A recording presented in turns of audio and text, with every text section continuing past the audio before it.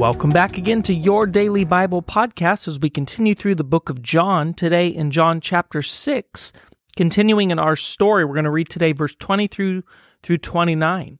Now, this is part of a large section of narrative story that falls chronologically. So I want you to understand, Jesus has fed the massive crowd, 5,000 plus men, women, and children.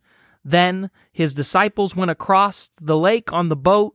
Jesus did not go with them. He stayed back in isolation by himself. And then when they were halfway across in the storm, he walked out on the water and joined his party. Now it is morning time the next day, and this is what it says. Verse 22. The next day, the crowd that had stayed on the opposite shore of the lake realized that only one boat had been there, and that Jesus had not entered it with his disciples, but that they had gone away alone. Then some boats from Tiberias landed near the place where the people had eaten the bread after the Lord had given thanks. Once the crowd realized that neither Jesus nor his disciples were there, they got into their boats and went to Capernaum in search for Jesus. When they found him on the other side of the lake, they asked him, "Rabbi, when did you get here?"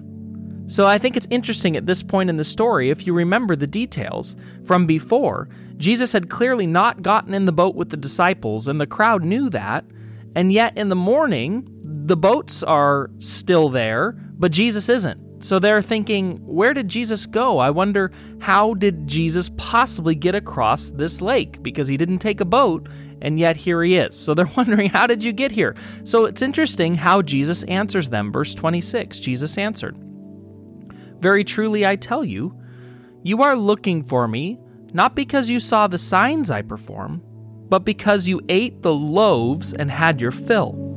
Isn't it interesting that Jesus doesn't answer their question? This was an opportunity. If Jesus were me, thank you, Jesus, that you're not, but if he was, I would say, I got to tell you this amazing story. Last night, I walked on water during the storm. It was amazing. And then when I got in the boat, I teleported the boat to the other side. Look at me. But that's not what Jesus does at all. Instead, he turns it back onto them. He turns it to their motivations and their attitudes. And this is so often what Jesus does. He tells them that they're not looking for him because they understood the miracle. They understood the sign he had done the day before in feeding the crowd. They're looking for him because they liked the food in their belly and they wanted some more to eat. Verse 27, "Do not work for food that spoils, but for food that endures to eternal life, which the Son of Man will give you. For on him, God the Father has placed his seal of approval." Now, I want you to remember the Son of Man is the term that Jesus most often uses in reference to himself. It is a messianic name, a name that the Jews of the day would have very well understood the connotation of what Jesus was saying. He's saying, the Son of Man gives you eternal life. That's food that doesn't spoil. Remember, this is in the context of they're looking for another meal. They're looking for more food. And this is much like what he told the woman at the well just prior to this passage, when he told her that he would give her water that she would never thirst again.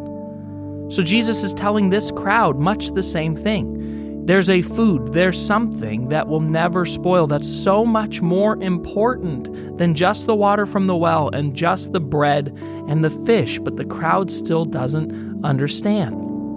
The crowd still is looking for the physical, for the immediate fix, help that Jesus can give them, instead of something much bigger and much greater that Jesus is there to do. Verse 28, "Then they asked him, 'What must we do to do the works God requires?'" Again, they're asking the wrong question. Jesus tells them not to work for food that will spoil, but to believe in him, the Son of Man, and he would give them eternal life and God's seal of approval. So they respond, well, what should we do? What work do we need to do to require this? And Jesus answers, verse 29, The work of God is this. This is a huge statement. I want you to listen. The work of God is this. Believe in the one he has sent.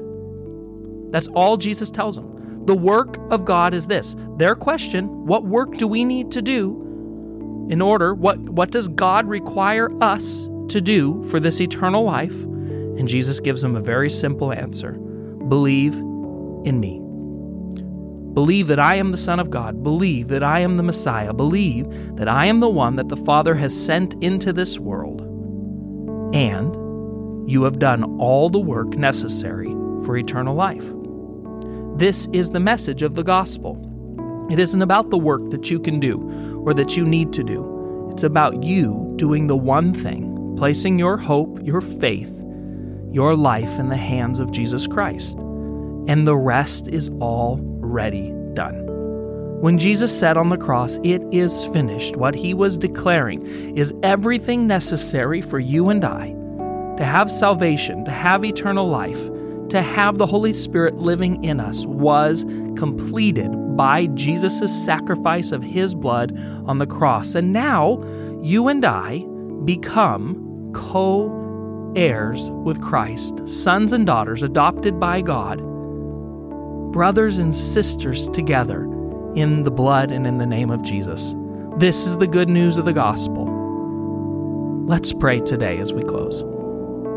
Jesus, thank you that the work that you require is not heavy toil or burdensome, but it's simply to put our faith and our trust in you.